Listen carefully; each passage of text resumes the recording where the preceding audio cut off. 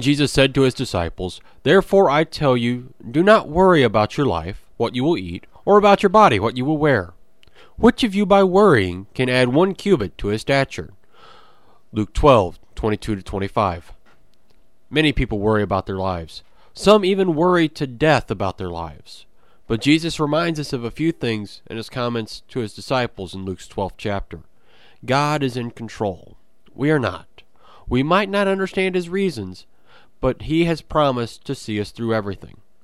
Unfortunately, some do not take this encouragement from the Lord.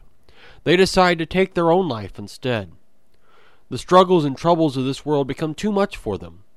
They despair they're not doing a good enough job with their life.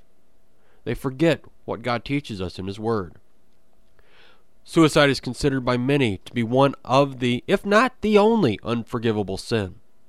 Suicide takes our focus away from God and turns it completely on the self. Suicides see God as having let go of the wheel of their life and say he doesn't care about them anymore. Jesus says just the opposite. When the world seems out of control, it's not that God has lost control. The devil has simply made himself more visible in your life. And it's an honor to have him turn his attention towards you.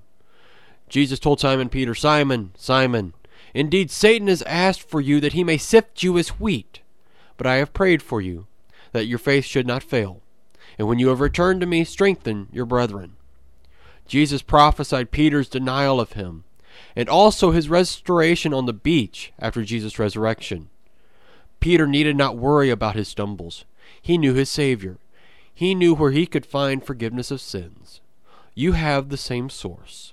Jesus Christ waits for you to cast your cares, worries, and anxieties on him, and he will give your soul rest. Amen.